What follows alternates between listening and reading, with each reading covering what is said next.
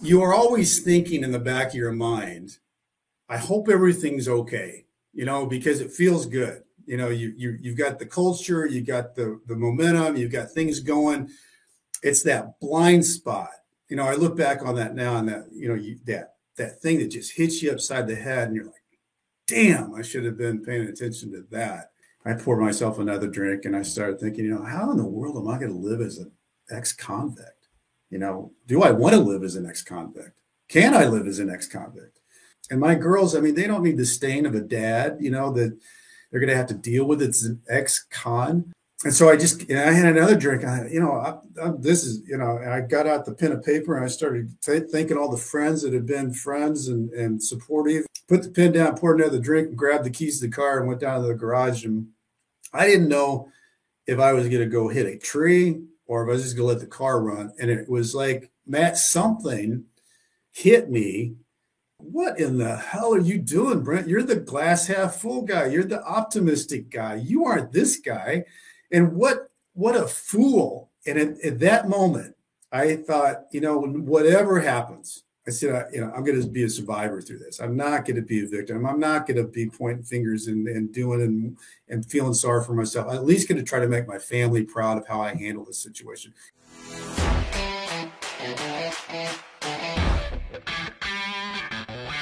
Hey, this is Matt Cox, and I appreciate you guys checking in on me. And I'm going to be doing a podcast with Brent Cassidy, and Brent's got a fascinating story. And I've heard some of it. I know a little bit of the story, but it's a lot like.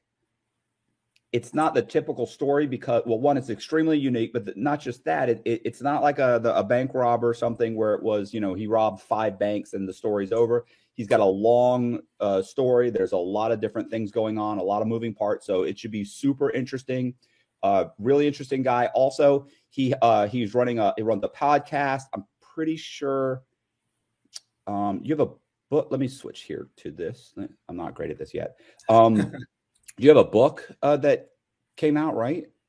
I do. Yeah. Okay. You've got a book, you've got a podcast, and we're going to go ahead and get into Brent's story. And so check this out. So Brent, we talked a little bit the other day, and you started telling me your story. And I remember usually I talk to somebody and they'll tell me, they'll talk for 5 minutes or something, but I could tell right away, like the more we talked, the more I was like, oh, wow, this is way, way more of a story than typical, Yeah. Yeah. So do you want to start off by just kind of telling me like where'd you, where were you born? Like how? Yeah. Yeah. So man, I thought growing up as a kid, I grew up in Southwest Missouri, a small town. It's about 2.5 hours, 3 hours from St. Louis, down in kind of a hillbilly country, but it was good. It was kind of like one of those kids when you're growing up, you ride your bike around the neighborhood. Everybody, gets picked for teams. You play touch tackle football and basketball and baseball, and you go home at night when the lights go down and you get, your dinner and you're fed. My dad and mom were actually from a really small town that was about 30 minutes down the street from Springfield. It was Buffalo, Missouri. And so growing up as a kid, I thought we were living a pretty normal life. I had a bigger than life dad in my life. He was one of those guys, in his high school, he won the state championship. He's valedictorian. He went on to be a D1 athlete, basketball and track in college. And then he went to law school, graduated #1 in his class. He zoomed out of there, won some big court cases. And then he got into business and became kind of a big deal. But as a kid, all I was thinking is, wow, I want to be just like him. He's so cool. And, I was thinking about, 7th, 8th grade, I was 6'1". I was like a 7-footer, it's being 7th grade, 8th grade, being 6'1" is huge because the kids don't, the boys don't grow. The girls, get taller, but I couldn't wait to get to high school. It was like, I'm finally going to be able to, show it all up. Well, Dad calls us into the room one night and says to my brother and I, he says, hey, guys, he said, I've gotten into a heap of trouble with a bank I own, and I think I'm just going to plead guilty and do a plea bargain, and we're going to start from scratch. And he just lays this on us. I'm like, You didn't see what this in coming the at all. You didn't know there was any. no. And I think at that time when you're a kid, you've got your own world. There might have been some stuff on the news or whatever, but he was kind of always a little bit on the news because he was doing he was an attorney, he was doing cases, he was in business, and so that I didn't even really pay attention to that at that age. So there might have been a little bit of that, but totally came out of the blue. So his mouth is moving, and I'm thinking, how in the world is this going on? The guy that I idolize is bigger than life is telling me that he's been tied up and caught up in a bank thing. And then he drops the bomb and says, we're going to start over and move to St. Louis, Missouri. And I was like, oh my God. It's like one of the worst meetings of a family gathering I've ever had. So we move up to St. Louis, and worst time to move as a kid, summertime, nobody's around, you don't go to school. So I was, my release and escape was always playing basketball. So I went to this basketball camp my dad got me into, and ended up going that summer. Yeah. Can I ask you one question real quick? I'm sorry to interrupt, but so your father, you skated over like he got in trouble for some bank stuff. Like what was, and did he go to jail? Did he get? Yes, he did. And that was one of those things where, as a kid, he ended up getting 6 months in prison. He got charged with bank fraud and not insurance fraud, but tax fraud. Given a loan to a guy that was on the board of the bank. I'm not even sure if that's an illegal transaction anymore, but back then it was. And then there was an insurance thing with a mobile home park he owned. And he appreciated it instead of depreciated. That's all confusing stuff, but that's what happened. All right. I understand what happened. Exactly. So the thing of it with us as a family is that I just remember when it finally came down to it, and we moved in, up to St. Louis, and we started going to Marion, Illinois, where he was in prison, man, I can't believe we're this family. We were wealthy, we kind of had everything going. And all of a sudden we are that family that goes and visits my dad in prison every weekend. I remember, pulling up to that prison. First thing is, as a kid, you're like, I wonder if he looks okay, like he's going to be in prison clothes and all these things that you think that you have in movies and whatever. And he comes out and he's tan, he looks good. I'm thinking, okay, that's great. So when I leave, though, I'm thinking to myself at 15 years old, Matt, this will never happen to me. This will never happen to me. I'll never find myself here. And, there's some weirdness too when there's a prison. Statistically, if your father, if your parents, I know, I fall into. You have like five times more likely. Yeah. That's a scary number, isn't it? But I do, the other thing that was kind of weird was you move into a place, because we moved into a new neighborhood. My dad's in prison, and there's, the oddness of it is we didn't really know how to handle where's your dad or where's your husband, and so we kind of said he's out of town working. And that was kind of true because he did have a prison job. He was out of town. So we got around that. But I'm sure everybody in the neighborhood thought, what in the world is going on with this family? And it was kind of a weird thing to start a new high school and your dad's in prison and you're not telling anybody that your dad's in prison. And then he came back and then it was all normal. So dad got out of prison. He lost everything except for one unsexy business, and it was prearranged. It was called National Prearranged Services, and it prearranged your funeral service. So you would actually, Matt, go and make arrangements, and you'd freeze the cost of that funeral, and you could even fill out a little book that would have your pallbearers and your music and everything. And so everything was taken care of. So your family didn't have to worry about it. The burden was taken off of them. Not a jump off your page. wow, that's really a cool company. But it really had a purpose, and it really took off because it was kind of a newer idea going into the early 80s. And I got into the company about 10 years after it started, got out of college. I had done some sales and stuff and I was going to go to law school. And that was the other thing. I was a political science major and did theater, was a minor, and I was going to be a trial attorney. And I don't know if I've always blamed on being left-handed, but I was so bad at taking standardized tests. You give me like, Matt, you give me like a thing to be able to have an essay, I could do great. I mean, it wasn't like I graduated with a 3.4 in college. I wasn't on the dunce scale, but if you put a standardized test in front of me, I was on the dunce scale. I mean, I was the dumb scale. So I couldn't get it on that LSAT what I needed to get.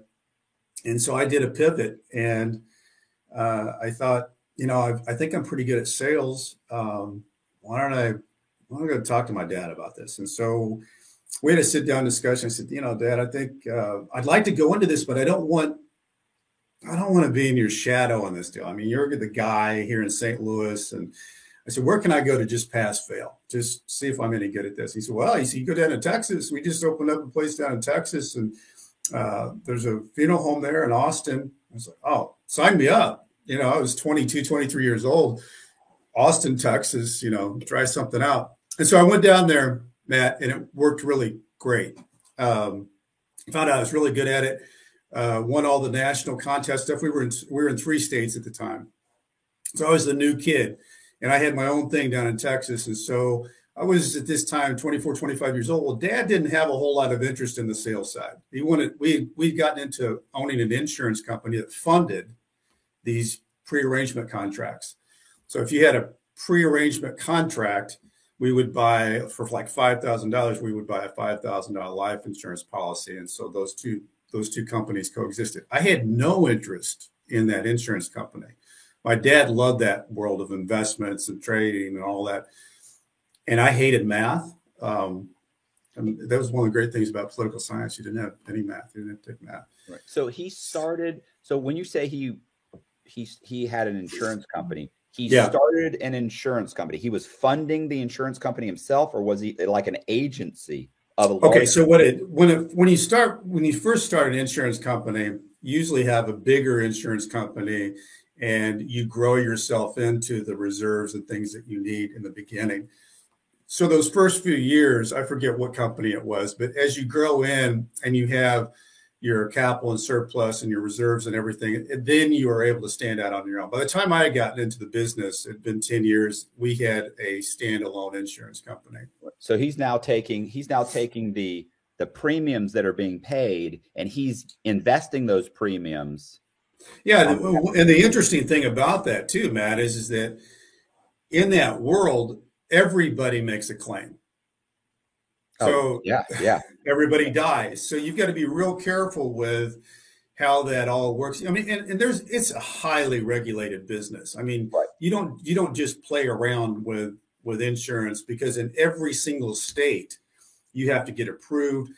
Your contracts are approved. Everything goes through, and not every state is the same, but every state usually audits you on an annual basis, and you are pretty tied into what you can and can't do. So that's one of the things, my biggest thing out of my life, looking back on it now after I, went to prison and all the things that happened in my world, my biggest mistake is that I had no interest in that. I ended up creating a very big company we went from 3 states to 22 or 25 states. And I just looked at it like, I'm just putting the money over there. They can take care of that as long as, and the thing of it was, there was never any issue with the fact that we paid for funerals, and the funeral directors got paid their growth, and they got paid their funeral contracts, and everybody got their money. That wasn't we went through 30 years of that being that. Our thing was much more complicated, and it was drawn out for a lot longer time. But backing up though, Matt, we got into this and it really took off. The company grew. My brother came into the company when he got out of college, and he was more technology savvy. But we had a family idea, and I think I talked to you about this, Matt, where we talked about, like when Queen Elizabeth died just a few weeks ago, you expect the highlight of her life. Everything that ever happened, you expect it now, and you want it now, and they already have it. It's done. You don't do that with your grandparents, your mom, your dad, your uncle, and your aunts. And so we decided we wanted to be the filmmakers of everybody else. And that got us into two different things. We got into a production company, and we started owning cemeteries because we figured cemeteries are a place that people go to remember. So we would actually go to people who own cemetery property and offer this. This would have been in the early 90s. Okay. Yeah. And it would have been before YouTube and yeah. I was trying to think about you, putting together, because when my mother died last year, and they put together, we gave them a bunch of photographs, and they basically popped it into a format. Mm-hmm. You picked what you wanted, but it's basically the same thing. I can go on, like anybody can do it now. Yeah, Envato. Is it Envato? Yeah. What's the name of that? Envato. I'm signed up for Envato, and you just plug in throw in 20 pictures and pick some music, and it comes up with it for you. But you were way before doing it. Well, yeah, and we basically started that, and we got into the funeral side of it too, so for visitations, and we would take a little clips out of the life story part if they had that, and put it into the music and the pictures and whatever. So we were really at the forefront of that. I mean, there were so many, strangely enough, there were so many competitors of ours that just said we were like sacrilegious, putting a TV in a room, and people are. But the really great thing about it was really more of a comfort, because it was more of what people were used to, watching TV, bringing back memories, giving things for people to talk about. Oh, I remember when your dad used to coach our little league team, or you share these memories together instead of that uncomfortable. A lot of this too was because we were from the funeral business, so I was very uncomfortable going to funerals. How can I make funerals more comfortable so that I feel okay being there? So you bought the cemetery. Sorry, I got you off track. You were investing in cemeteries. Yeah. And what was the process? So we would actually go to people who owned cemetery property, and we would offer them more or less to buy another product. And that was to start their life story. And it was sold in chapters. You tell us your earliest memory, your high school memories, your school and college, when you started your family and kids and whatever. And it just kind of built. And we walked people through their scrapbook so that they kind of warmed up through it. And as this got and came through, we did about 18 to 20,000 of these life stories. So we did a lot of life stories. But in the meantime, we were getting a lot of press, because nobody in this arena, nobody was doing anything different than, basically going from a horse and buggy to a car or a hearse. We were doing something where we were saying, we were wanting to revolutionize the way people remembered a life. There's an African proverb where they talk about when someone dies, a library burns. So we were thinking, wouldn't it be cool if we could just become a library of lives for the community? So when you didn't know somebody, your grandmother or whatever, you could go to our console at our cemetery, touch up and pull up your grandmother or great grandmother you didn't know, and all of a sudden there you are. So we were really, we were excited about this. This was something that was, we got covered by Time Magazine and Fortune, Forbes. Entertainment Tonight picked us up when we bought Hollywood Cemetery out in Los Angeles. We were on there a couple of times. So we really got a lot of press. And then HBO came calling and created a documentary that was called The Young and the Dead. And that kind of encapsulated everything that we were doing, except for the unsexy part, which was the part I told you about in the beginning, which we were doing prearranged funerals. But that was the big part of our business, actually. So we got all this going, and everything was going great. I met my wife when she was 13-year-old and I was 15, and we've kind of gone through every life stage, and we've had 3 kids now, and things have blown up. Life's great. Got a nice house in Nantucket for the kids, and we live in St. Louis, and it's all great. And then one day, and it kind of happens, these blindside things, Matt, especially if you're in business and you've got a big company. Our company wasn't that big. I mean, it was big enough. We had about 400 some odd people that worked for us. But you feel like 400 people in 25 states. That sounds like a big company. It was big. It was big, but not. There's gigantic companies. There's thousands. There's people that have thousands of people. We were big enough. We were mid-level, but you are always thinking in the back of your mind, I hope everything's okay. Because it feels good. You've got the culture, you've got the momentum, you've got things going. It's that blind spot. I look back on that now, and that thing that just hits you upside the head, and you're like, damn, I should have been paying attention to that. I was filling up my gas tank one day, and I get a phone call from the president of our insurance company. We didn't talk much, but he said, Brian, I just got a really weird phone call with the lady from the insurance department in Ohio. And she's in the investigative division and says that she's got information that's going to bring our company down. And it was like, I was literally filling up my gas tank, and it was like just this feeling of dread came over, because I had felt this before with my dad when I was 15, but it was much different this time because we're all in this together, and I'm in this with him. And in the moment of this happening, the part that isn't a surprise is that we had a gigantic reinsurance company, and they're the biggest in the world out of Germany. And for those, I don't want to get too far in the weeds on reinsurance. It's just a smaller company. You got an A+ rated insurance company, and you basically push your liability off, and they pay you a commission for your money, basically. And you can use that as a benefit to selling as you go out and sell, that you've got this gigantic umbrella that's your big protection. So anyway, we had the largest reinsurance company in the world that we were doing business with, but they had kind of gotten backwards in the market when 9/11 happened, and we had cut a fat deal with them, and they wanted to come back and renegotiate. Now, on my world, I didn't even know about this because I was the stupid one that didn't pay attention to what we were doing on the insurance side. My dad, way too smart for his own good, I think. When I talked about him earlier, I also think Dad kind of kept a chip on his shoulder. He's from a small town. He always wanted to show everybody that he was a smart guy. So the easy thing to do for somebody like me, who's not the smartest guy in the room, is, okay, you want to renegotiate, what do we need to do? Because you got a sweet deal. Dad wasn't in the contract. No, hell no.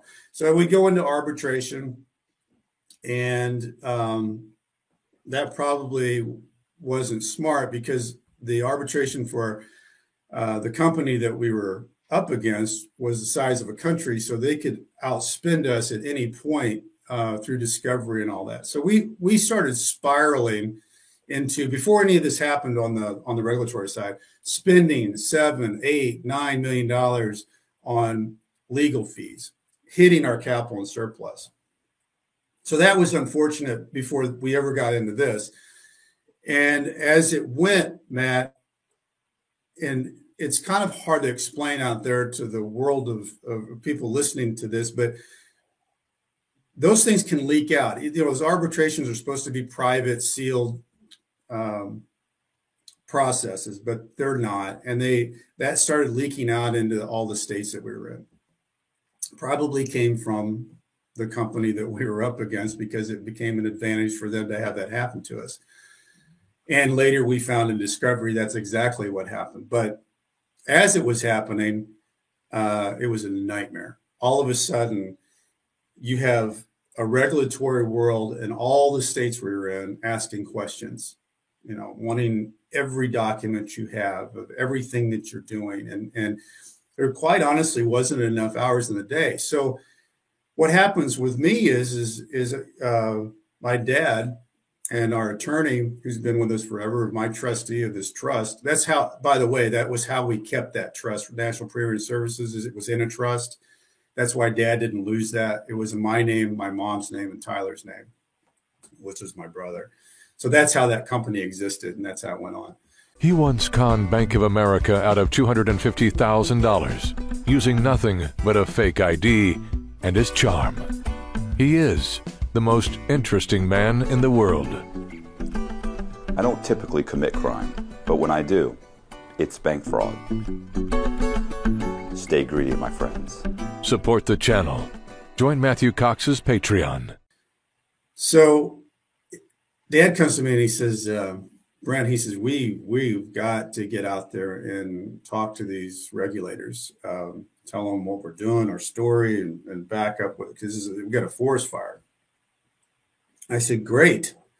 I said, tell me what all we're doing, because I'm the ignorant son who completely ignored the wrong things in our business. Now this is the one I need to go talk about. But I wanted to do it, Matt. I wanted to put on the cape. I wanted to show my dad that I was, going to save the day. And I really thought I could. And Dad said, I can't go out and talk because I'm an ex-felon. I can't be at the regulatory table and say, hey, here, what do you think? So I ended up, I was flying all over the place, Matt. It was, I don't even know how to explain it.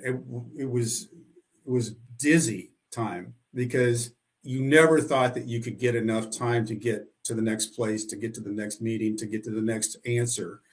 And they were all mad. You're not getting me this, you're not getting me that. And it was a free for all. And you could feel it too. You could feel like, even though we were still doing business on the real world, it's like you were sucked in a vacuum of a dark place that nobody saw except you and some few other people where you were trying to save everybody's out here. And you go back, you were living two different lives. I was flying all around, and then I was playing golf, at the two-man deal at the country club, or we were going out to dinner with our friends. And so I felt like I was Brent in this regulatory nightmare, and Brent going to the kids' functions at the school, trying to make things seem normal. Well, eventually things didn't come out normal. I didn't save the day. I thought a couple of times that we were there, and our thing went from an investigation of the regulatory world to started criminal, and we went through 6 years. And I was indicted in 2010, and so I was indicted for 3 years before we ever got to the part where we were going to go to trial, or there was going to be a plea bargain. And that was a weird time. What was the crux of their issue? Well, it was kind of complicated, because it wasn't that we weren't paying our stuff. Right. Normally you would think, okay, well, you guys are really bad because you're not paying for the funerals. You're not paying the funeral directors what they're supposed to be paying. It wasn't that. We had a case that happened back in '94 with the state of Missouri, and it came down to, and you might understand this, Matt, because you kind of have that background. When you wrote a funeral contract in Missouri, it had to go into a funeral trust. And in that funeral trust, you had to put 80% of the cash in there, and then 20% of it could be done for your administrative and sales or whatever. What you did with that 80% was up to you. You could invest in commodities, stocks, bonds, whatever. We bought insurance policies. So the question was, what is the value of that insurance policy? Is it the cash amount of what's been paid on that policy? You might have paid in months premium, you might have paid 4 months premium, you might have paid it off. Or is it the face amount? Is it $5,000 immediately when it goes in there? Because from our argument, it was that no matter what happens, whether you paid 1 month, 2 months, all of it, we were responsible for the payout, all of it. So our argument was it was worth face value, and the states said it was worth the cash value in the trust. Makes a big difference when you're valuing the numbers. So eventually, it comes down to we go to a statute interpretation before a judge, and the judge says, well, I kind of see it like a car wreck. You don't look at it as an investment, you look at it to pay off for the wreck. So once that happened, they went back and they said, okay, we're going to do a settlement. And we were able to do business that way up until 2008, until the federal government came in and they had the same argument. So we were fighting over something that was, is this business sustainable? And will this business be able to pay out by the cash that you created from the policies to continue on for the next 30 years? There were some other issues, though, Matt, that were in there that's even more complicated is in each state, who was the beneficiary of the insurance contract? Even though we went and got it approved through each state, that they assigned all the rights and benefits over to the insurance company or NPS, because in the end, we were the responsible party to pay. You're the one who has to pay. You're the one who has to pay the funeral. So you don't want them to be the benefits. They take the money and leave. Right. So that ended up to be a huge thing. That they came back on us and said, well, we couldn't be the beneficiary, and this isn't your policy, and so on and so forth. But that was already agreed to. It was already the people assigning it over were the people who were buying the funeral. They didn't have any problem assigning the rights and benefits as long as it was going to be paid. So those were two big issues that became debatable issues. And the reason I say this gets really complicated is because you can get into a conversation with somebody from a federal government that doesn't know anything about insurance, like me, but people who are in our company that did know a lot about insurance. And they even said things like, well, you don't have enough money if everybody dies today to pay everything off. And well, of course we don't. That's not the way insurance company works. Yeah. You have actuaries. State Farm doesn't have enough. No, nobody does. But here's the crazy thing about it is, Matt, is that somebody who's an assistant attorney can say that, and then you have to defend an outrageous comment. You can't go to the bank and withdraw out all money. You can't, but in insurance, it's directly set up for actuaries to say, okay, what's your age? Have you had any operations? Have you had cancer? Have you had heart attacks? You balance all that out and put it into this gigantic equation, and then you insure people. So an actuary, anybody listening, an actuary is the person that calculates all the death rate, who's going to die at what ages, and so how much money you have to have and how much money needs to be paid in to pay out those policies. Like, that's the person that crunches all those numbers for insurance companies or actuaries. Sorry. Yeah, no, that's exactly it, Matt. And I'm saying all that just because I'm just saying how deep it got. There were 12 million documents in this world. Right. I mean, we're talking about something that just got so big. And in the end, when you're fighting this, and 6 years of fighting the federal government, whenever you know this, Matt, you went through the federal deal, seeing United States of America versus your name, there's really not much more, anything I can think of is more intimidating than that. That's like, one of my friends said that was on one of my podcasts, Jason said, it's like saying, okay, you get to play the your beer softball league gets to play the LA Dodgers. You can play them, right? Just probably not even close play that well. You get to get on the same field. But anyway, going past all that, I had 3 daughters. I have 3 daughters, 3 beautiful daughters, very accomplished daughters. They're in their 20s. Well, actually, Courtney's 30 now. But my kids were teenagers then, and one of the things is we were getting shellacked by the media. It was a big story. And I was very open with the kids, what we were doing, how it was going. And they had really supportive friends. They were really great athletes, and the coaches were very helpful. And so we just kind of cocooned ourselves, and we're not reading anything. We're not looking at all this stuff around. And we got through that. But one of the things, when it finally got to it, my kids were like, Dad, you can't go to trial. I mean, when I looked at my thing that I had stacked, and this, how they do it, Matt, with Fed charges is, we had a charge of wire fraud. So any wire we would have made over the course of 30 years, mail fraud, any mail you would have sent out over the course of 30 years, money laundering, anything that you would have done or bought would be from the fruit of the poison tree. And then my charge that was something that was crazy that I couldn't even thought of because I didn't know about it. I allowed an ex-felon to work in the business of insurance, which the company started in 79, and Dad, in 1994, Congress passed a law that an ex-felon couldn't work in the business of insurance, and he did. So that carried a 5-year sentence. But how they stacked those charges, I got to drinking one night, just looking at my papers, and I got them out. I was looking at 938 years. I was thinking, man, you know, I could beat maybe, let's say I could beat almost all these charges and maybe 2. Then you're looking at 40. You know, it's like the weirdness of what you do and how you look at things, and what seems totally unreal and outrageous becomes part of your world that you really have to contemplate. Like, my God. Anyway, when we sat down after 6 years, you know, I didn't have any money left, and going to trial seemed like I don't know what I would have thought going to trial at that time, but I was worn out. It was just hard to give up after fighting that long. But I told my girls, I get it. They said, you know, Dad, take the plea. My plea bargain was from 0 to 5 years.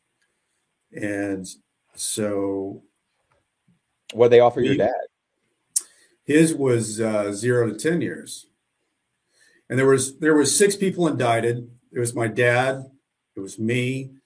It was our attorney, who happened to be my trustee, our investment advisor, and our CFO, and my dad's secretary or executive assistant. Those were the 6 people that were indicted. And it was they basically crafted it into, it was a conspiracy of all people. And you know, once you have a conspiracy, you can tie everybody into everything, and everybody has to defend everybody else's. Yeah, even though you're just selling policies, you don't know what the decisions are being made. You're now responsible for everything. All the conversations that your father and the advisor and the lawyer had for 10 years that you had nothing to do with, but you're lumped into the conspiracy, and as a result, you're now guilty of the decisions that they made because you were in some way a beneficiary of those. Exactly. And, and I look back at that, Mark, and I think, well, that's my fault. Because, when you own something, you should be making sure that I had a good friend of mine that owned he had the largest private insurance company in the United States. He was 10 years my senior, and he didn't like insurance, but he loved real estate and investing in real estate and just making things look great and hotels and all kinds of stuff. He was a really smart guy that way, but he didn't like insurance. And he told me one day, he said, Brent, he said, I know you don't like that. He said, just go out and get the very best there is and put them in. That's what I did. And he said, when my dad got sick, he said, and he told me, and I went out and this guy, he said, he's fantastic. And I took that advice in, and I thought that makes a lot of sense, but it would have been complicated. Family businesses are weird. That was Dad's world, and my world was over here, and we didn't walk in each other's territory, really. I didn't walk in Tyler's territory. We kind of worked around, and not that Dad and I didn't talk a lot. I mean, I talked to him all the time, but we didn't really cross into. If I would have gone to my dad and said, "Hey, listen, Dad, what I'm thinking," I just had a conversation with a friend of mine, and we're going to hire just a cool, fantastic, do it by the book guy for our insurance company. It would have been a kind of a weird conversation. So if I had to do it over again, we definitely would have had that conversation. We definitely would have sat down. But, at the time, all that was going on, it really didn't seem like that we had very many problems. And that's the, the strange part of it, Matt, is that sometimes these things can come up on you when you think when I think everything is going pretty good, I start thinking, okay, what am I not paying attention to? Because that's the blind spot thing that kind of scares you is that when you think things are going really good, take a step back and make sure that you've got all the boxes checked, because that momentum thing can cross over some things where maybe you should be making a better focus on what you're doing. But going back to what you said, Matt, my world was my name was on the line. My dad's name wasn't. I should have definitely. And to this day, I look back and it was so complicated in what they were arguing and all these fancy people that were arguing fancy arguments. We were sloppy, clearly sloppy on the insurance side. We should have been much better. But we did have an in-house counsel that I believed a lot in. I thought was, handling the audits and doing the things, but we could have done it a lot better. Were we criminal? I certainly don't think there was any intentions on that, because if there was, I would have taken a whole scoop of cash and put it somewhere and lived a different life. But yeah. I know multiple guys that when you hear their case and what went wrong, it's like, okay, well, that's civil. Like, that's a stretch to make that criminal, So it's, but that's how the government does it. It's always like these guys that end up starting a Ponzi scheme. Yeah. Like, oh, he's a con man. He's always been a con man. It's like, well, if he was a con man from the beginning, he wouldn't have opened the company in his name. Exactly. He wouldn't have run it for 10 years. And then what happens typically is something goes wrong and they try and cover it. Something else goes wrong, they try and cover it. So they start lying about things. And before you know it, they're so far in the hole, they're now realizing what I've done now is now I'm running a Ponzi scheme. And I can't turn around and go to the auditors and to the regulators and explain it, because I'm going to have to too far in. For the last 6 months, I've been lying to the investors and lying to on all the statements and continuing to take in money. And I've lost money, right, and I'm going to go to prison. So what do? They just continue to run a Ponzi scheme, hoping they can someday dig themselves out. Yeah, hit the big one. Yeah. 5 years later, it all falls. And I think the other thing that's kind of complicated about Ponzi schemes is first of all, Ponzi schemes aren't supposed to last very long. Some of them do. I know they do. But it's also, it kind of blurs the definition, because if you take the Social Security setup for the United States, it's only a Ponzi scheme. Yeah. But it's legal because it's the government's doing it. They're taking all new funds to fund past and current liabilities. But all that being said, the thing of it is once you get into the spin cycle, man, it's a tough one. What is it? 97% of the people that get indicted plea. And then if you go on from there, the people who go to trial, it's a tough, and that's the thing that people really don't realize. Not very many people go to trial. No, the government doesn't want to go to trial, and the attorneys that we have representing us, they're not used to going to trial, because they're used to going into the dark room back there and cutting deals, and then go play golf with the judge or go to the Christmas party with their people. But so but let's go back to your daughters were telling you take a plea. Yeah. Because let's face it, you know how many guys, trust me, they made the right call, because here's the reason I say that is, you know how many guys I know that were offered 3 years, went to trial and ended up with 15 or 20? Right. Because they're like, no, I didn't do anything. Stop it. Stop. Yeah.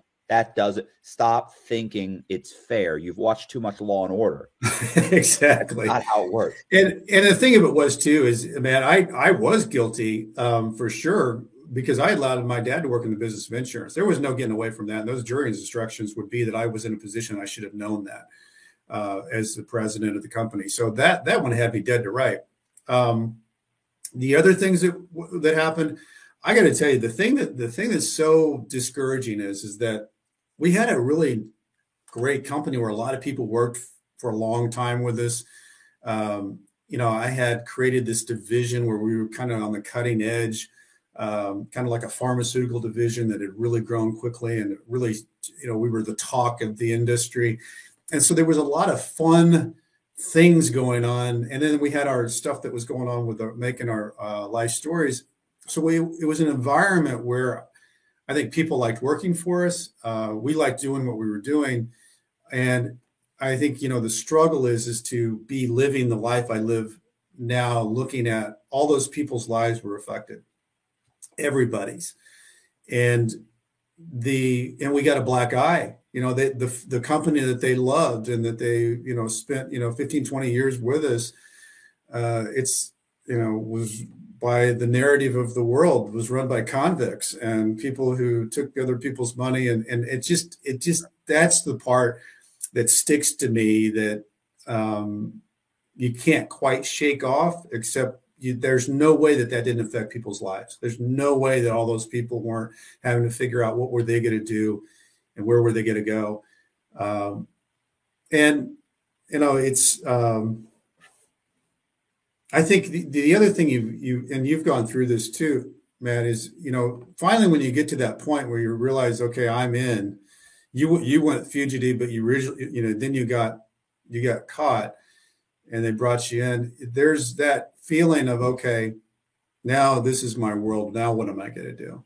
Because it's the unknown. How do I make this work? And prison was, for me, I went to Leavenworth, and Leavenworth was kind of a different. They have there used to be USP, then they made it a medium, and then they've got the camp. And so, we went. I remember I had my mom and my brother and my wife with me, and we. Everybody gets processed at the Big Ugly Place. 1879, I think, is when Leavenworth was built. It looks like Shawshank Redemption kind of. It does. I've seen that in Atlanta. They look. They really look menacing, horrible, just terrifying looking. They are, and when I had this pity party of myself. Like, once I realized I was going to plea, I was by myself. And we just got off a family call, and my mom and my brother said they were going to help with the girls and help with whatever, and if it's college and help Julie out and whatever. So we got off the phone, and the deal was, okay, we're going to plea, and Dad and I are going to go to prison. Kind of a heavy conversation of a family call, and so I started. I had already had poured myself a drink, and kind of one of those just total poor me. How did this happen to me? How in the world could this have been? Just poor me. I poured myself another drink, and I started thinking, how in the world am I going to live as an ex-convict? Do I want to live as an ex-convict? Can I live as an ex-convict? Should Julie, who's been a warrior through this and is just, she should have worn a cape as far as how she kept the glue of the family together. She needs a fresh start. She should go with somebody else and be with somebody else. And my girls, they don't need the stain of a dad, that they're going to have to deal with. It's an ex-con. And so I had another drink. I got out the pen and paper, and I started thinking all the friends that had been friends and supportive. And here's your fatherly advice to the girls. And here's what you need to think about. And Julie, you need to get a fresh start. Put the pen down, poured another drink, and grabbed the keys to the car and went down to the garage. And I didn't know if I was going to go hit a tree or if I was just going to let the car run. And it was like, Matt, something hit me. Literally just like a bolt. What in the hell are you doing, Brent? You're the glass half full guy. You're the optimistic guy. You aren't this guy. And what a fool and quitter your kids would think you were by doing how a horrible way to go out. Julie would think you were the weakest of the weak. And at that moment, I thought, whatever happens, and it didn't look good. Whatever I was stepping into was the ugly stuff. I said, I'm going to be a survivor through this. I'm not going to be a victim. I'm not going to be pointing fingers and doing and feeling sorry for myself. I'm at least going to try to make my family proud of how I handle this situation, even though it scares the shit out of me because I don't know what the next situation is. I just know that it's scarier than what I know. But it really helped me. It kind of steadied me. I kind of hit the whole rock bottom, Matt. The whole, I'm here and I don't want to be, and I'm never going back to that. And even standing at the gate of Leavenworth, I've got my mom, my brother, Julie. I just told him I loved him. And I knew everything I knew and everything I loved was behind me. And everything that was beyond this fence was the big, dark unknown. But I had already dealt with and hit that rock bottom moment to I'm going to survive this. Whatever it is, I'm going to walk into it. And, you know, one of the things I think you learn, I think, Matt, you probably would agree with me. Nothing is as bad as your mind makes it out to be. Yeah. Nothing is as bad as your mind makes it out. Not even prison, you know, not even prison. You know, walking through those gates, did it scare the shit out of me? Absolutely. Very menacing looking, ugly place. And, you know, how they process and prisonize you through the, you know, and make you feel, you kind of just feel it like the freedom's shedding off your skin, you know. Moralizing. Yeah, it's just, you know, you just feel it. I mean, it's just, I don't know what that is, but whatever that is, it works. Especially the position that you have been in, like you, I don't think that you or myself, I had ever been in a position where someone was able to talk to me like I was subhuman. A dog, yeah. And not even a dog. I treat my dogs great. It's like you said, subhuman. The first time they start, the first person that says it, it's always like, or talks down to you, and then the next person, and the next guard, and then you realize, like, oh, that's right. I'm this guy. I'm supposed to be talking. I'm a piece of dirt. I'm a piece of shit. Oh wow, he's not wrong. That's actually how. That's right. That's what that's what I would have expected you to talk to someone. Did you worry, Matt, about, because it was one of my big worries, is like becoming part of that prisonized, institutionalized mentality? Because that was one of my big fears is I want to stay me. I want to do whatever I can do to make me, whatever Brent would think and do out there. I don't want to lose that in here, because I saw a lot of guys. That's the one thing about Shawshank Redemption I think is interesting. Is like some of those key phrases they say that, you know, get busy living or get busy dying. That's kind of the two things you have in prison. The guys that give up and they're basically in a fetal position, and you see them laying and doing not anything. And then you see the guys that are working out, they're reading, they've got jobs. Yes. Yeah. You see two totally. You see guys that are in shape, and you see guys that get fat. And there's like not really in betweens. It's either one or the other. And for me, it was like, man, I got to do whatever I can not to become that. Don't fall off that. And I use like 5 different strategy tools in prison that kind of were what I used when I was building the company, but I found that they worked for me in prison. You know, like the first one was especially when I got there, because you're like looking around thinking, well, what's everybody doing? Like, what do I do? What's everybody else doing? And I started looking around. So I really humbled myself, not to say a whole hell of a lot, just look around, what's going on. And then I sought people out. So, you know, like, you're doing this, you seem like you're doing your time really well. Like, tell me about. So I talked to like 2 or 3 people, and those people like helped me get a good job, or they helped me kind of learn the prison rules and stuff. And I think that's important, not just in prison, but generally. You know, if you humble yourself and you see somebody doing it right, go and talk to them, because it's like getting the answers to the test before the test. You know, get in, know, but first look around you, and then seek the people that you need help from, and it works. Yeah, you know, it's good routine, setting up your routine and getting a solid routine as best as you can. Is crucial to keeping your mind feeling like you've got your mind set. Yeah. The second thing that I had was like, it's kind of like the whole Shawshank thing with Andy Dufresne. You know, he chips through that wall every night for 19 years. But the reason why he does it, he's got the Zihuatanejo that he's thinking of. It's the bluest of the blue waters, the whitest of white sands, the little place that he wants to put in the boat he wants to take people on fish. He's got all that playing in his mind. And I think that Zihuatanejo thing, that of what is, you know, what do you got? What keeps you going? What fuels you up? Even in prison, I think you need that while you're living in that environment and when you get out. To me, I just said, you know, to me, it boiled down to purpose. You know, I had to have a purpose. As once I got a purpose, that changed everything for me. Like everything became better, and I stopped hating being in prison, and it started being, almost like a blessing, because I suddenly had enough time to work on things that I loved. And so, what was your? So isn't that interesting though? It is. It just took me a while, because I'm pig-headed. You know, first I of course blamed everybody, and then And that's I thought, easy. oh, I mean, when you go through a lot, it's easier to blame somebody than to turn it on yourself and say, okay, what I need to work on. You know, but what? how stupid is that? How stupid? Like, especially in my case, Yeah, I'm totally guilty. yeah, There's nobody to blame but me.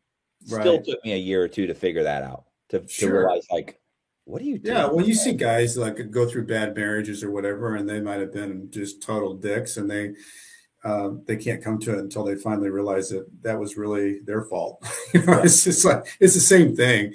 But And you'll feel better. You'll feel yeah. better about yourself. Yeah. And Dad and I had to go through kind of our own relationship struggle. And, he, strangely enough, he died. He got out right when March 17th, when COVID hit, which I always think that had to be like the weirdest time to get out of prison. Mm-hmm. Like the whole world had shut down. I went to pick him up at the airport, and it was basically vacant. I was thinking how weird it was for him to walk into this world after he had a 10-year sentence, and more or less it was shut down. And he was only out for a couple of months and died, but he wasn't well. But Dad and I never had that, that conversation, because our thing was really, I like I said, I idolized him. I thought he was a brilliant man, and I wouldn't be the person I am today without him and what he taught me in life. The thing I struggled with is that I never could quite figure out if I was being used or if he just had that much confidence in me. It was like, because he was a great, and I say manipulator in a positive way, because if you're in the business, in the world business, you have to be. And he was very good at finding people and their talents and then building that up, just like a good coach. That's any NFL team or baseball team, whatever, you find those people, you build them up, you're a good coach. That was Dad. And so one of the things that I struggled with as a son, as we kind of got through this ugliness, is that he had gone through this before. And he knew, which I really didn't, the danger of running yourself into a burning house. And so we had this kind of a weird dynamic of, I think, I've kind of, Tyler, my brother, sent me this podcast that was really interesting, and how you can be two people. You could be somebody that loves you unconditionally and could use you. It can be both, and it doesn't have to be one or the other. Yeah. And he could be that person, and you can. So for me, once I came to that, it wasn't one or the other. Dad was a really good dad, but did he think that I'd be the best person to go out and speak to the regulators? Yeah, he did. Yeah. And I thought I was too. So, looking back on it, would I do it again? Probably would. Isn't that weird? I went to prison, basically putting myself into that burning house. I just maybe now feel like maybe I could do it better. But at that time, the weight of the world of the company was either going to crash and burn, or we had to figure something out. And if it was slim to none, he went for slim and he tried to make it. And that's the weird thing. You go back into these weird big cases and like, what would you do now? And I don't even know if Julie would agree with this, my wife, but I would probably go back out in there and try to save the day, even though that's probably not the smartest thing to do, because I think you just wired a certain way. But I certainly don't blame my dad for that. But I think about it on my terms, with my own daughters, would I have put them into a burning house going into it if I had brought them into the company? And I don't know. I don't think I would. But that's the difference between, and maybe it's the difference between a father and a son, and a father and a daughter. I don't know. It's kind of complicated, though. He once got plastic surgery because he didn't like the photo on his wanted poster. His legend precedes him, the way indictments precede arrests. He is the most interesting man in the world. I don't typically commit crime, but when I do, it's bank fraud. Stay greedy, my friends. Support the channel. Join Matthew Cox's Patreon. Well, if it had all worked out, you wouldn't be asking yourself this question at all. So, True. You know, Exactly. in his mind, he may not have even for 1 second thought it was an issue. It's just like, oh, this is going to work. Yes. That's a good point, because that's exactly how he thought. Right. He wasn't a naysayer and never thought. It was always this. And for the most part, and your point's very well taken, so many times it did work. Right. You know, as a family, we did a lot of things and overcame a lot of things and did bigger things than I ever thought that we could have. And I think a lot of it had to do with just, you know, he always told me as a kid, Brent, you see, you got a good plan and you take action with it, you can accomplish anything. And I think that's, you know, his mindset. His mindset was, we'll tackle this. We got through it before. I mean, in the 90s, I told you we went through that and we got through it. And I think he thought we'd get through it again.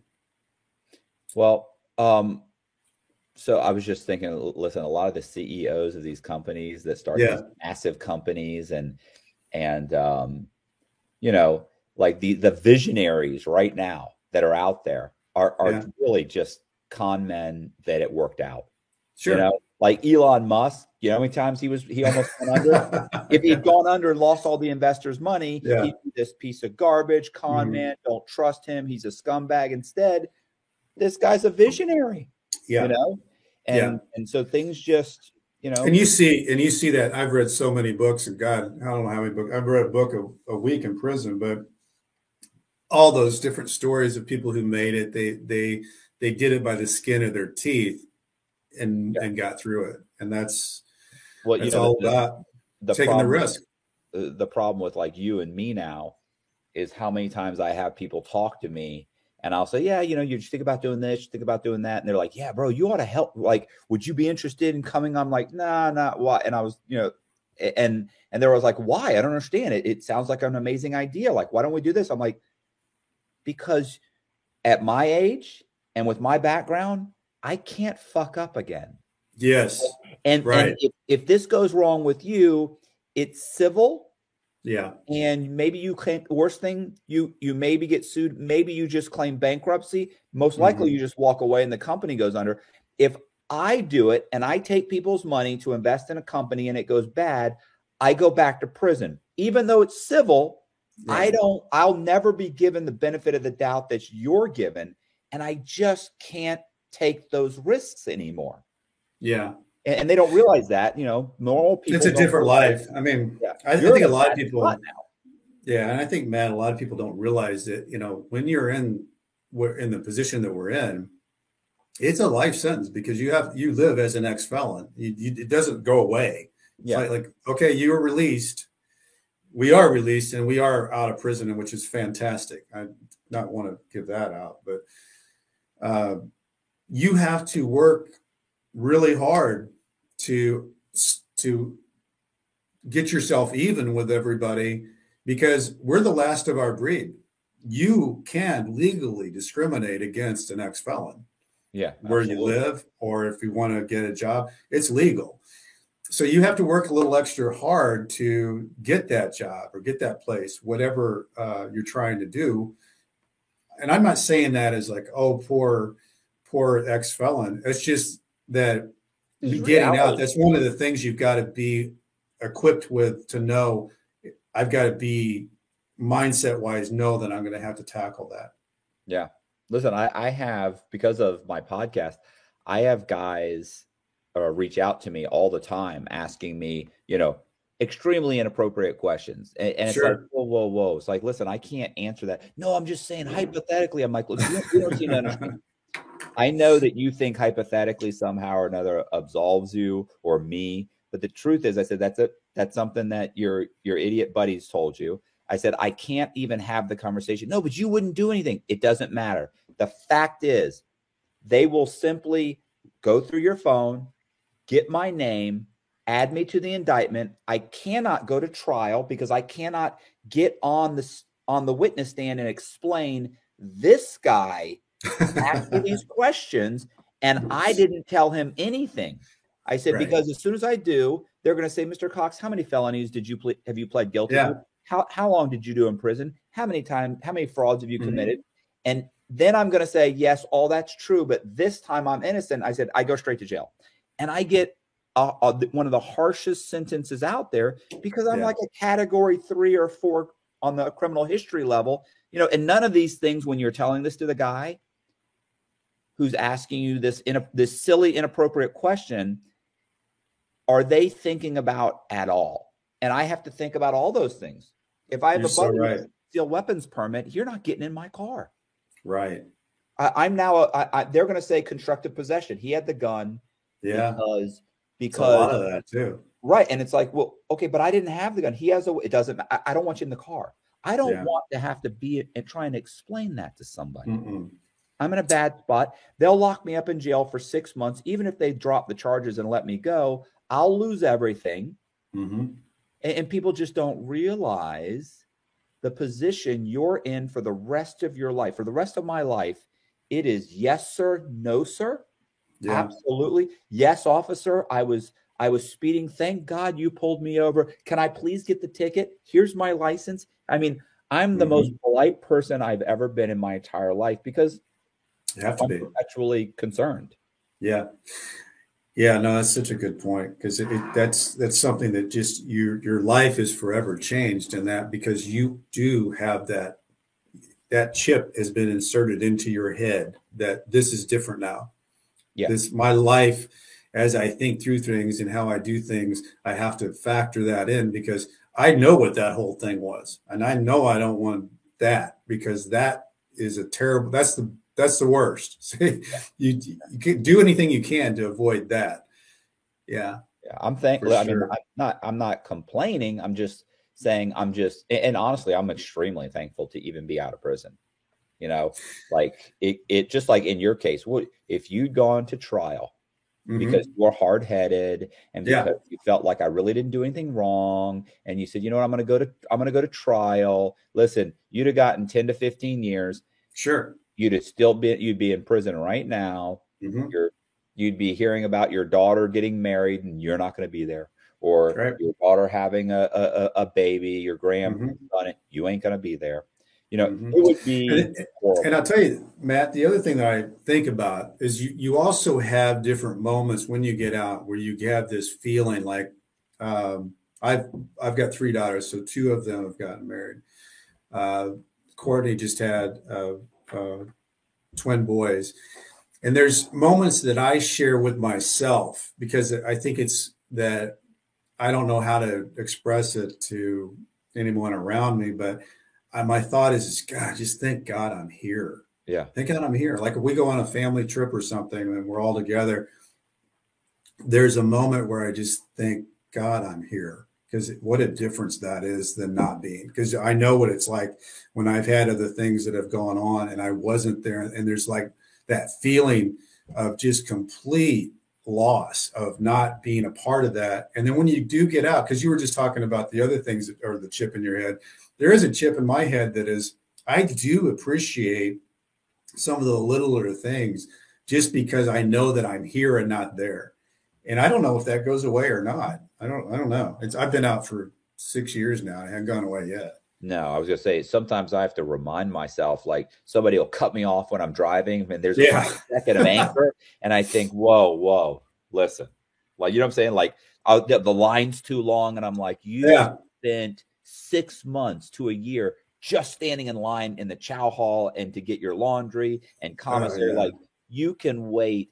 I used to get so upset if I would go to a restaurant and they said, oh, it's a 45-minute wait. I'd be like, yeah, I'm not going to somewhere else.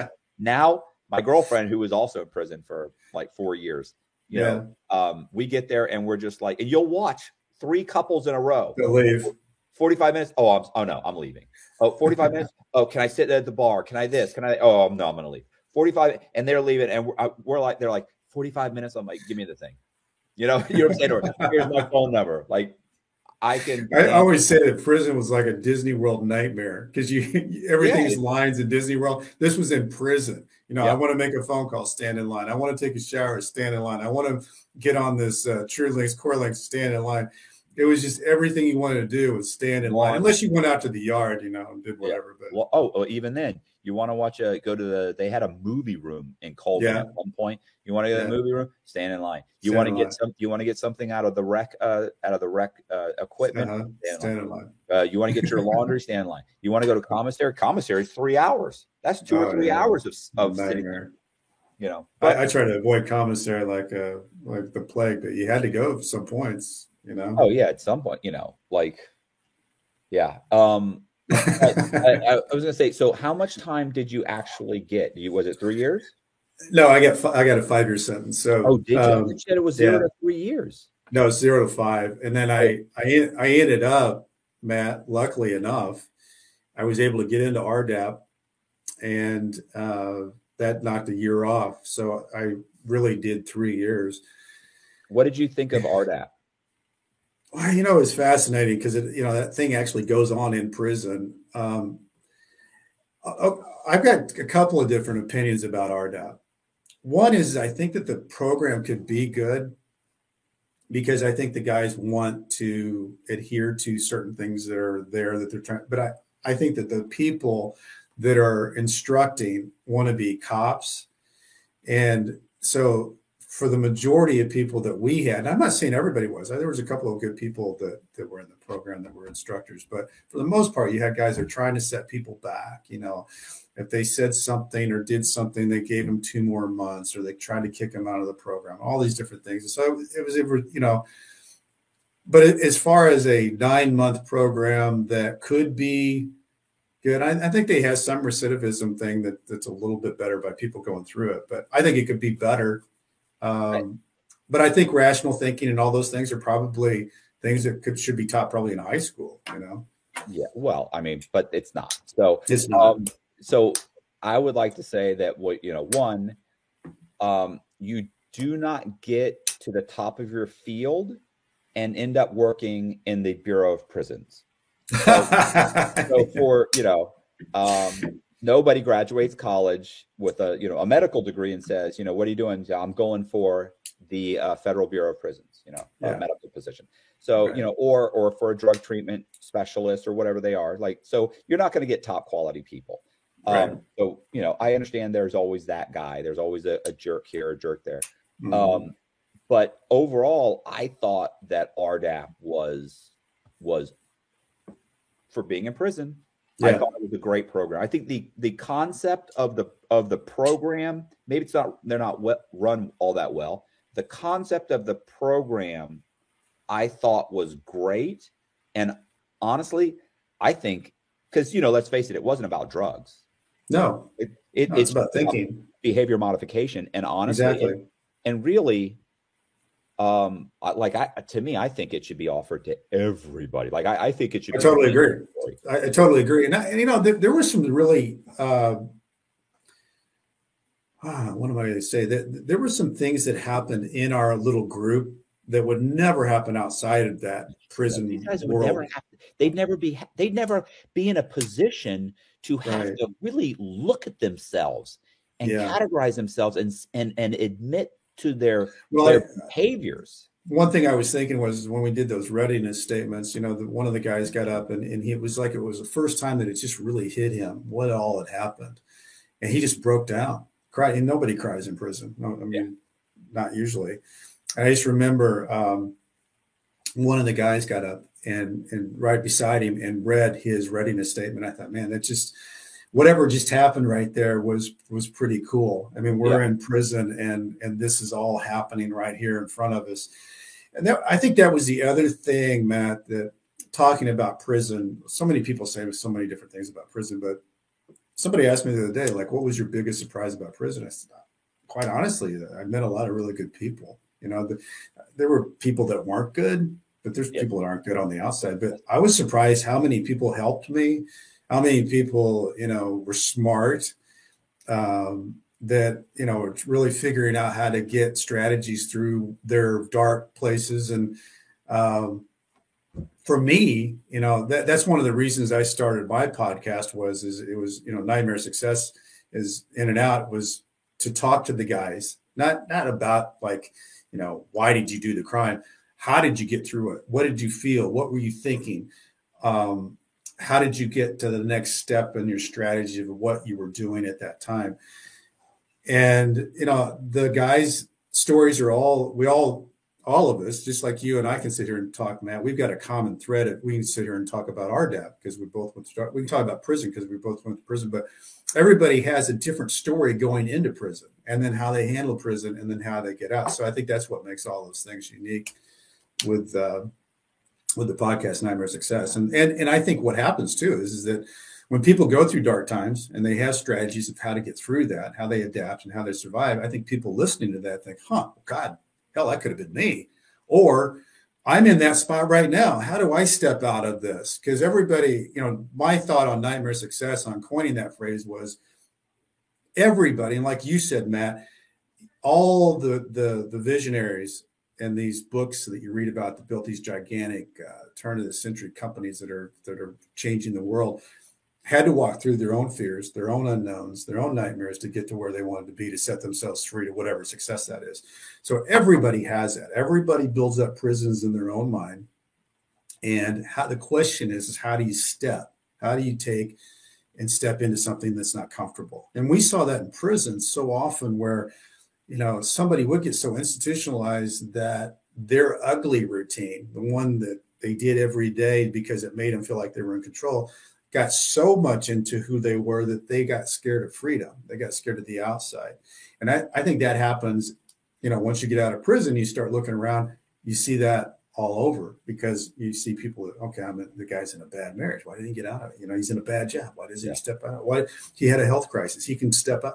So you see people all over the place. What is it? And it's usually stepping into the unknowns because it's scary.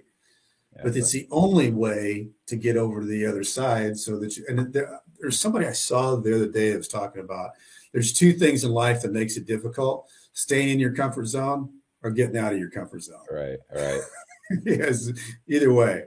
Yeah. I remember, it's funny, the people that I found that were the most miserable in prison were the guys that were two blaming other people for being there, and two, complaining about the conditions. You know, and you know, they just complained about everything, and they were miserable, and nobody wants to be around you. You're miserable, and you're not going to live life like that. Especially in prison, you know, the environment's not going to change. You're not going to all of a sudden they're going to, oh, you don't like it here? Well, we've got a better place for you right over here. You just should have said something. You just have to adapt to it. You got a plastic chair, a locker, and a bunk bed. Get used to it, because that's going to be the way it is. Right. You know, what's funny is, you know, I always hear these guys, like I'll see, there's a lot of these prison, you know, podcasts and stuff, and they'll do a comparison on what prisons are like in America and what prisons are like, let's say, in Scandinavia. And it's like, they're, you know, of course, they're amazing. Right. Yeah. And those prisons are great. But you go, wait a second, like, what are prisons like in, you know, in Venezuela, in Cuba, and, you know what I'm saying? Like, you know, you guys are saying like, it's, oh, poor me. It's like, you committed a crime. You went to prison. What did you think they were going to treat you like? Right. Like, what do you want to be like? I get it. Yeah. Time is outrageous, but the environment's not that bad in prison. It's not great. It's not great. There's a ton of things they could do better. But and I think too, Matt, it's interesting to me because, you know, I lived 3 years without air conditioning at Leavenworth, and it gets pretty hot in Kansas. But I'll say this though, you know, the guys knew how to handle it. Like, before there was ever air conditioning, first of all, there's probably like 6 or 7 days that's horrible. I mean, it's like 100 degrees. It doesn't get cooler at night, and you sweat in bed. And but really, there's only like 6 or 7 days. And what we would all do, and you would get your ass kicked if you didn't do this, you let the window open at night and let whatever cool air there is. If it's, you know, if it gets down to 75 degrees, that's going to be as cool as you get. And then you shut that window in the morning. That keeps that in. Anybody who opened up a window, they'd go searching for you, because it was like a furnace that come through there and made it hotter. But the only reason I brought that up is that I found that even with that, you can adapt and get used to it. I got used to it. I almost think that you get used to it because you're outside a lot. In fact, I thought it was more, they didn't turn the heat on until the week before Thanksgiving. And in the Midwest, it gets pretty cold, like in October, November. I thought that was worse than the heat. But my whole point is that you make a really good point, is you don't want to talk to somebody who's whining about that, because it's not going to change. You got to just figure it out. You just got to, all of us are dealing with this. So it's not just you. You go figure that out. We don't want to talk to you until you come back and you can hang out and not bitch. I remember my ex-wife, I would talk to her on the phone, and she would say he was complaining about having to spend $1,500 because her husband's H2, her the Hummer H2, the transmission had just gone out and the warranty had just ended, and there was $1,500, and she was pissed off about that. And I was like, well, do you have the $1,500? Well, of course I have the $1,500. And she was like, even if I didn't, I'd put on my credit card, I this, I that. Like, you've got multiple kids in private school. You live in a $500,000 house. You guys are making hundreds of thousands of dollars a year. You have to spend $1,500. You just got back from a week-long vacation. And I thought, like, you don't have problems. Like, these aren't problems. Spending $1,500 on your brand new Hummer isn't a problem. A problem is they gave me a locker that has 3 shelves in it, and one side has no shelves. And so I bought new shelves, and now the COs are going around looking for that to see who has more than 3 shelves. Yeah, those contraband take shelves. My shelves. Like, that's what I'm down to. Yeah. And and so I would get thrilled when, they would come out with like the movie schedule on Wednesday nights. They showed movies. Like, what movie are they going to show? And it was like, oh my God, they're showing the new Planet of the Apes. Like, I would talk about that and think about that all week. Or I would get a book that I love. Like, I just got the new Tom Clancy. Exactly. It's so good. And it's funny you talk about the movie thing, because movies were huge at Leavenworth for Friday night, Saturday night, Sunday night. And we all go into that gymnasium with our plastic chairs, and man, it was a big deal. And the funny thing was too, man, is they say, people walk around like in the yard and whatever. You go to the movie tonight? Hell, like there was a choice. Hell, everybody was going to the movie. What else were you doing? You got to go to the movie tonight? What's the movie? I don't know. You got to go to the movie. But of course you go to the movie. The other thing I always thought that was funny at Leavenworth was that people stole food and made like the pizzas and all these different things. But it was funny because, like, when we went down to the gymnasium, there were people on both sides in the hallway, and they all had their goods. Like this little brownie thing was like 2 stamps, and this was the pizza thing that they'd made with the tortillas and whatever, that was 4 stamps. And so you kind of watch somebody made popcorn, so you just walk in. It was really actually like a movie. You would pay your stuff and go in. You grab your soda out of the mop bucket, and that was 2 stamps. But it felt like we were walking in, man. We're walking into our own movie, man. We got our own stuff. I got my candy and I've got my soda here, and we're gonna watch.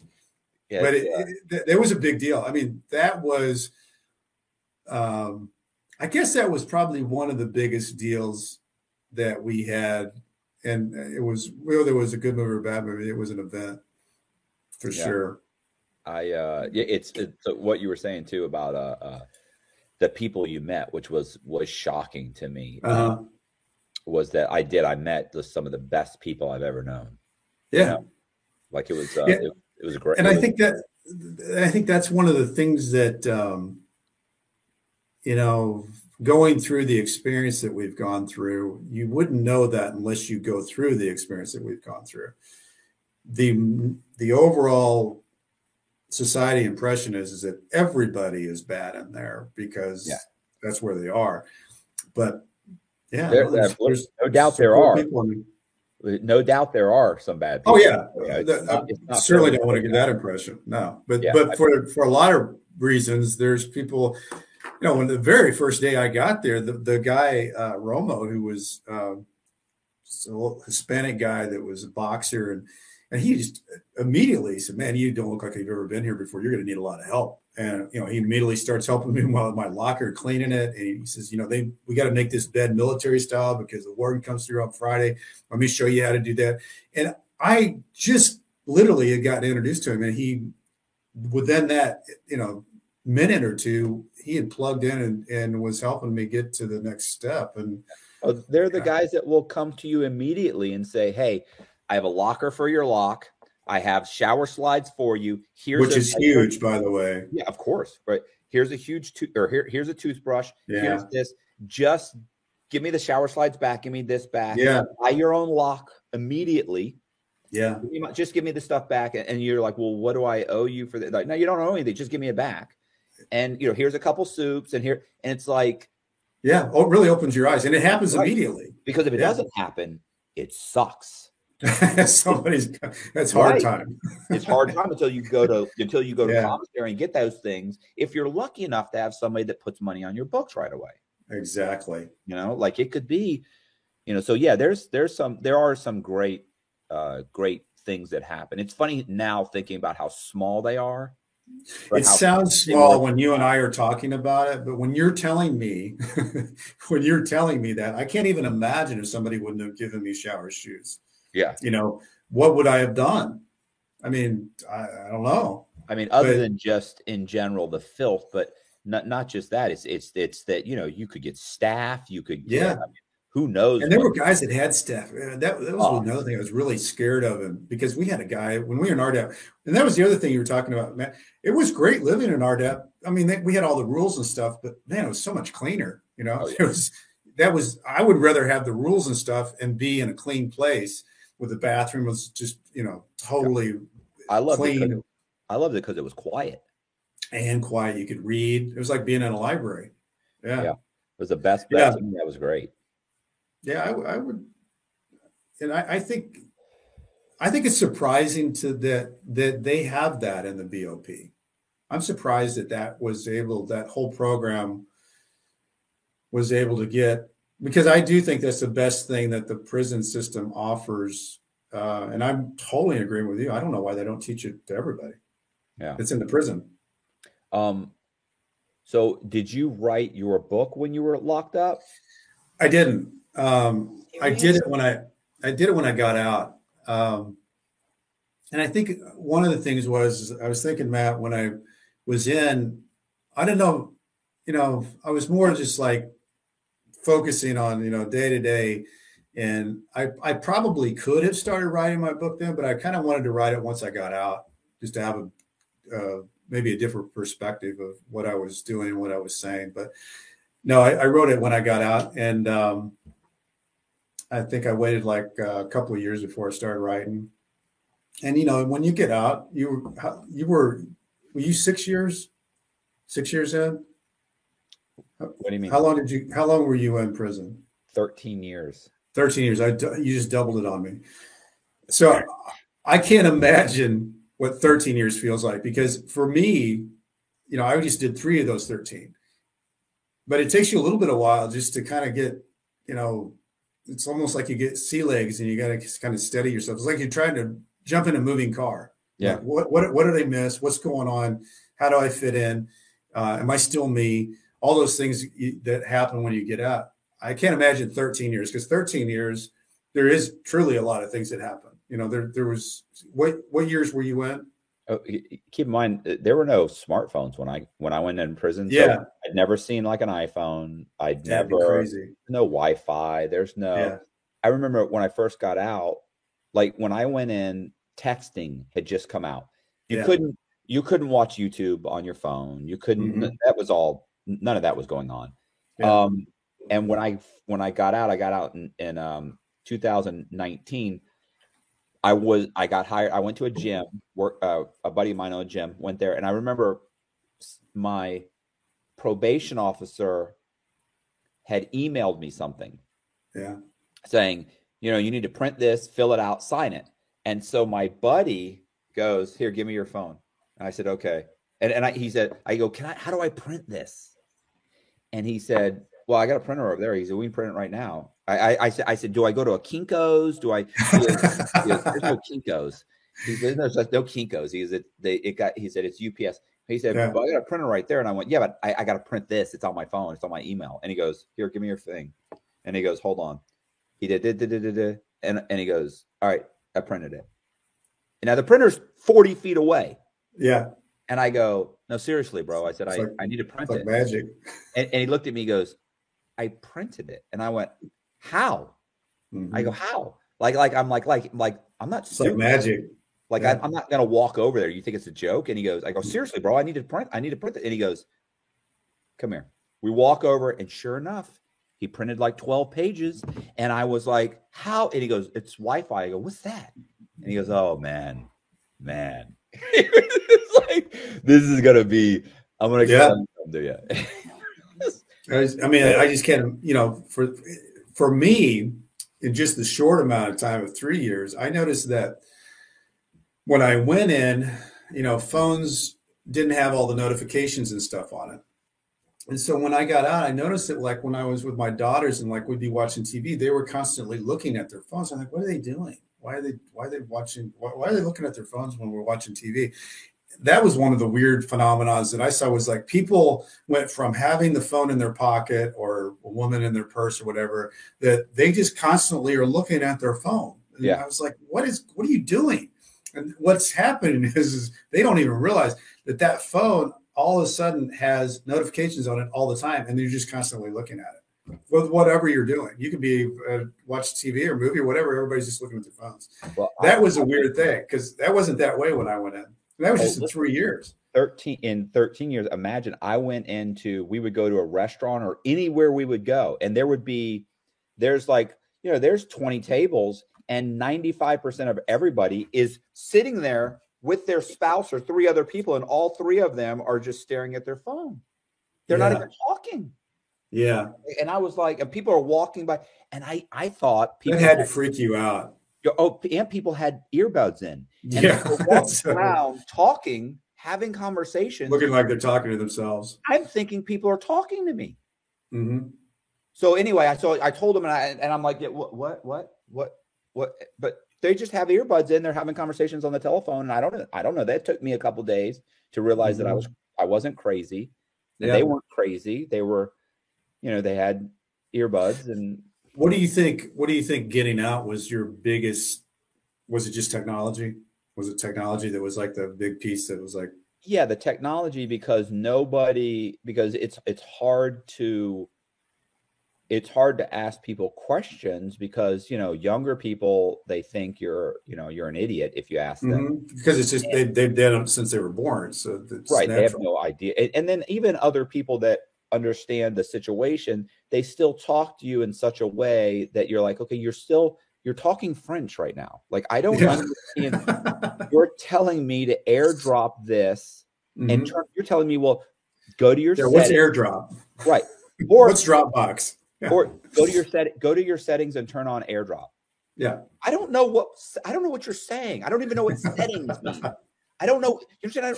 I don't know anything about it. And so it took time, but I got buddies that have been out, the whole time now, and I'm now showing them how to do things on their phones, and I'm explaining to them to do that. They're like, bro, like, you really adapted to this very, like, I edit my own clips. I edit all kinds of stuff. I make videos. I do. So I've really jumped into it. You picked up on it quick. Yeah. I don't think I'm great, but but you got to be willing to learn and do it too. And that's, a lot of people are really scared. People, especially older people, are really scared to try something that's they think that's going to explode or something. If you do something on the computer, it's going to explode, or the phone will quit working if you do something. It freaks them out. Yeah, I get it. I'm a little bit like that. I start hitting buttons. I get frustrated. I get the anxiety is overwhelming. But I'm also, just like you said, I'm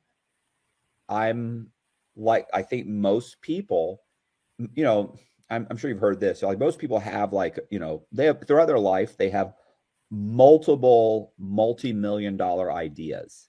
Sure. The problem is most people are just unable to pull the trigger.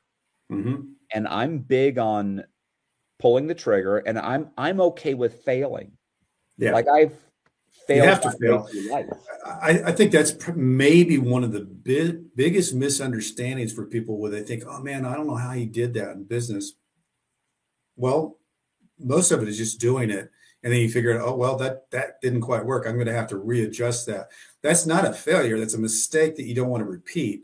So in business, a lot of times you get ideas. Like I loved getting, especially when I was in my 20s, looking at something and saying, oh my God, I could take that and implement it over here and maybe tweak it a little bit. And then I don't even have to try to figure it out. I've already got it. And that happened like 2 or 3 times to me where I called somebody, they talked to me, and they gave me their stuff. And I was like, oh my God. And all it was reaching out to them, creating a conversation. Like, one time it was reading an article about this one guy and he was just blowing things up. And I called him and I said, man, you're doing this really cool stuff. And I noticed down at the bottom here, they kind of buried it, but you're doubling market share where nobody's doubling market share. What are you doing? He said, well, young Cassidy, he said, nobody's asked me that question. Why don't you fly out here and see me? I flew out there and saw that guy, and it changed everything in this one division we had. And if I could teach anything to kids, it would be to do that. Don't be afraid to go and talk, because usually somebody who's doing something that they're really good at, they'd like to talk about it a little bit because, they're good at it. So they might want to say, yeah, this is how I did it. But if you don't ask them, they don't tell you. So to me, that's like one of the secret formulas. Like when we blew up and got big in our company, a lot of it was other people's. We had some unique ideas, but a lot of it was taken from other people's ideas that we implemented into our business, and we were able to take off with it in a different industry. And I think, if there's any tips out there for this old guy, 55 years old, is keep your eyes open, because a lot of the answers to what you're looking for are in the market. You can take those and then go back to what you said, Matt. Do it, engage, take action with it, because you're going to make mistakes.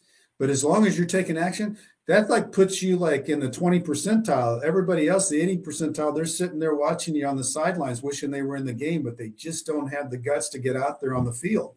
That's the real secret sauce to the whole thing. Is so many people are just afraid to go out and say, I want to play, let me in. Yeah. And if you do that, you start gaining confidence. You start saying, well, how I belong out here. I don't know. Well, these guys aren't as tough as I thought they were. I can play with this. And I think that's the secret.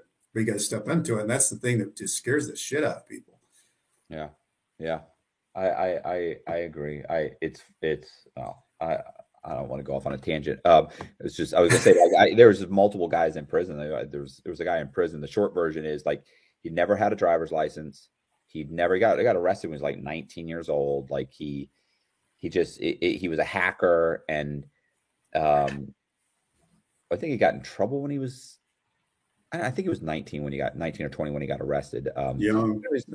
Heroin addict. He did like 6 years, didn't know what he was going to do, had never had a real job. Just, and I was like, yeah, but you like kind of hacking. Well, I mean, yeah, but I can't do that. I said, yeah, but there are legal ways to do it.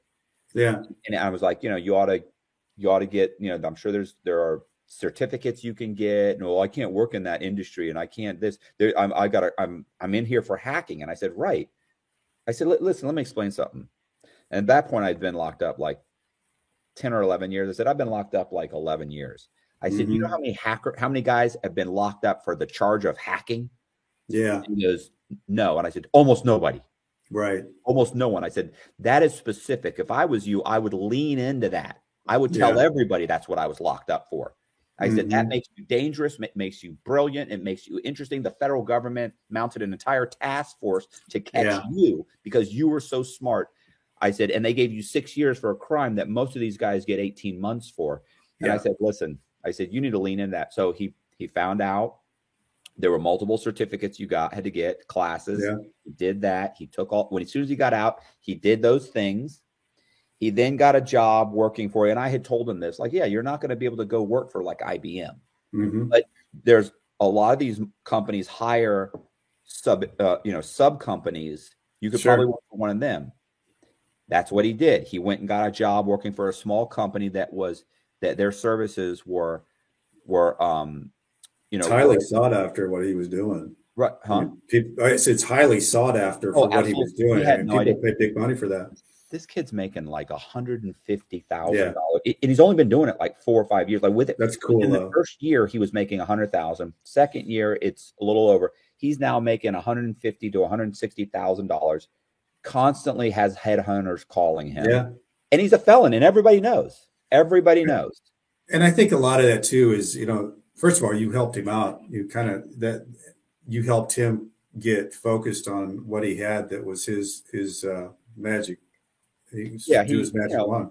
I always tell, like, I get tons of guys that ask me questions, got young kids that, I don't know why.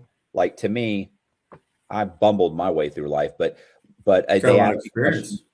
Well, and I tend to give them, they're like, well, what would you say about this? I'm like, I'm going to give you the same advice like, I'm not going to tell you anything amazing, but then when I tell it to them, I realize that, a little different.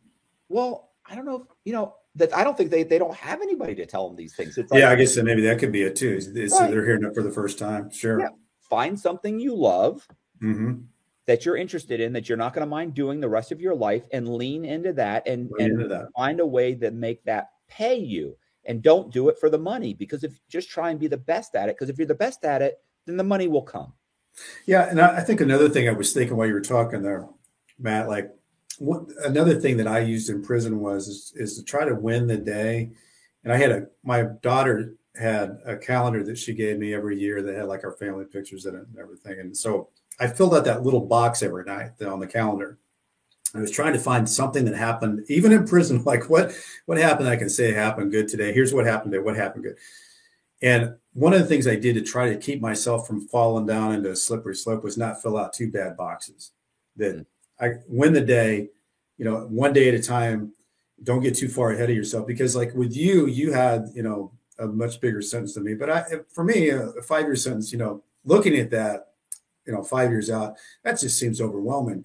It's day to day, and then don't fall down the trap. Day to day, don't fall down the trap. So that's one of the things I used is that try to find something. And then if I did have a bad day, I wasn't trying to win all days. If I had a really bad day, I went all the way down. It was a really shitty day, and I went all the way down with it. But I didn't want to go down 2 days with it, because then I knew that could turn into a week, that could turn into a month, that could turn into a year. And I became that guy that was in the fetal position over there. And that's what always scared me. So that was a strategy of mine, was don't fill out 2 bad boxes. Don't do it, because that you get slippery slope there in prison. And I always thought, and because you see them all around you, you see the good ones that are trying to make it work, and you see the ones that have given up, and you think, oh my God, I hope that doesn't ever happen to me, because that can happen. Yeah. You get a bit of bad news, and bad news in prison is really bad news in prison. Feels that much worse. So when you did get out, you went to what, a halfway house? Yeah, God, I went to a terrible halfway house. And the thing about, not that there's a great halfway house. The one in St. Louis is the oldest halfway house in the United States of America. And it is, as they all are, not in good areas. And this is in a horrible area on Cote Brilliant Boulevard, in the ugliest, most crime-ridden street in St. Louis. I mean, the things that happen around that halfway house are only drugs and shootings and whatever else you can come up with. And then we're all there. I mean, before I got there, the guy, he must have snitched on somebody, and he came out of the, the front glass door, and they just mowed him down in a drive-by. So you always thought about, like, when I'm leaving that front door, it was weird though, because it was so locked down. We were like with 150 guys, and they had this big glass area that you couldn't get out of, it was all locked down. And it was worse than prison. And I spent 8 weeks there. I had no idea why I had to spend that much time there, because I had a place to go. My wife, I had a job, and I still spent 8 weeks there. And it was like the dirtiest and strangest and worst place I'd ever spent. Well, no, Warrenton County Jail was the worst place I've ever spent, but this one was dirtier. But I was glad to get out of there. And it's certainly, they're so bad, they get written up about all the time here in St. Louis, and they got their contract taken away from them. And they were supposed to open up a new a new halfway house, and they somehow didn't get the contractors done, and so it reverted back. And so now they're year by year at the Dismas house, so they're still alive. It's still going on. So you were there for 8 weeks. Did you go home on a like ankle monitor or? Yeah, I did, and that was kind of unique because when I got there, they had just got a new contract renewed, and that ankle monitors was part of the new contract, and so they'd never had ankle monitors ever. And so the month before, they get these ankle monitors. So I get an ankle monitor stripped on me, tacked to my ankle, and I thought, because always what they had done, I don't know if this happened with you, Matt, but they made 3 phone calls a night, starting from 9 o'clock until 6 o'clock in the morning, and you had to have a landline. And if you didn't answer it, then you had to come back to the halfway house. Well, they didn't stop doing that, even though they strapped us on with the ankle monitor. So I had the ankle monitor, and I had 3 of those contacts a night, which just was like you wake up and like, holy shit, okay, I answered, because your thought is, if I don't answer, they're going to send me back. And then I had a defective ankle monitor because they were all these old ankle monitors. They didn't get new ones. And I had a defective ankle monitor that wouldn't hold a charge. And if it doesn't hold a charge, that also sends you back. So I kept telling my case manager, hey, my ankle monitor, oh no, you just need to charge it. And so I finally, after a couple of days, they kept ringing that I was escaping.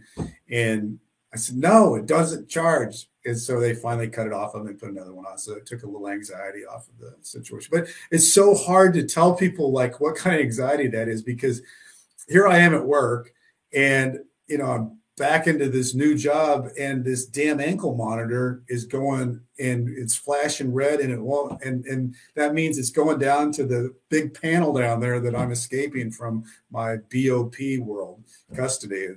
It was crazy. But after that first week, I was fine. So what was the job you got when you got out? Well, it's funny because I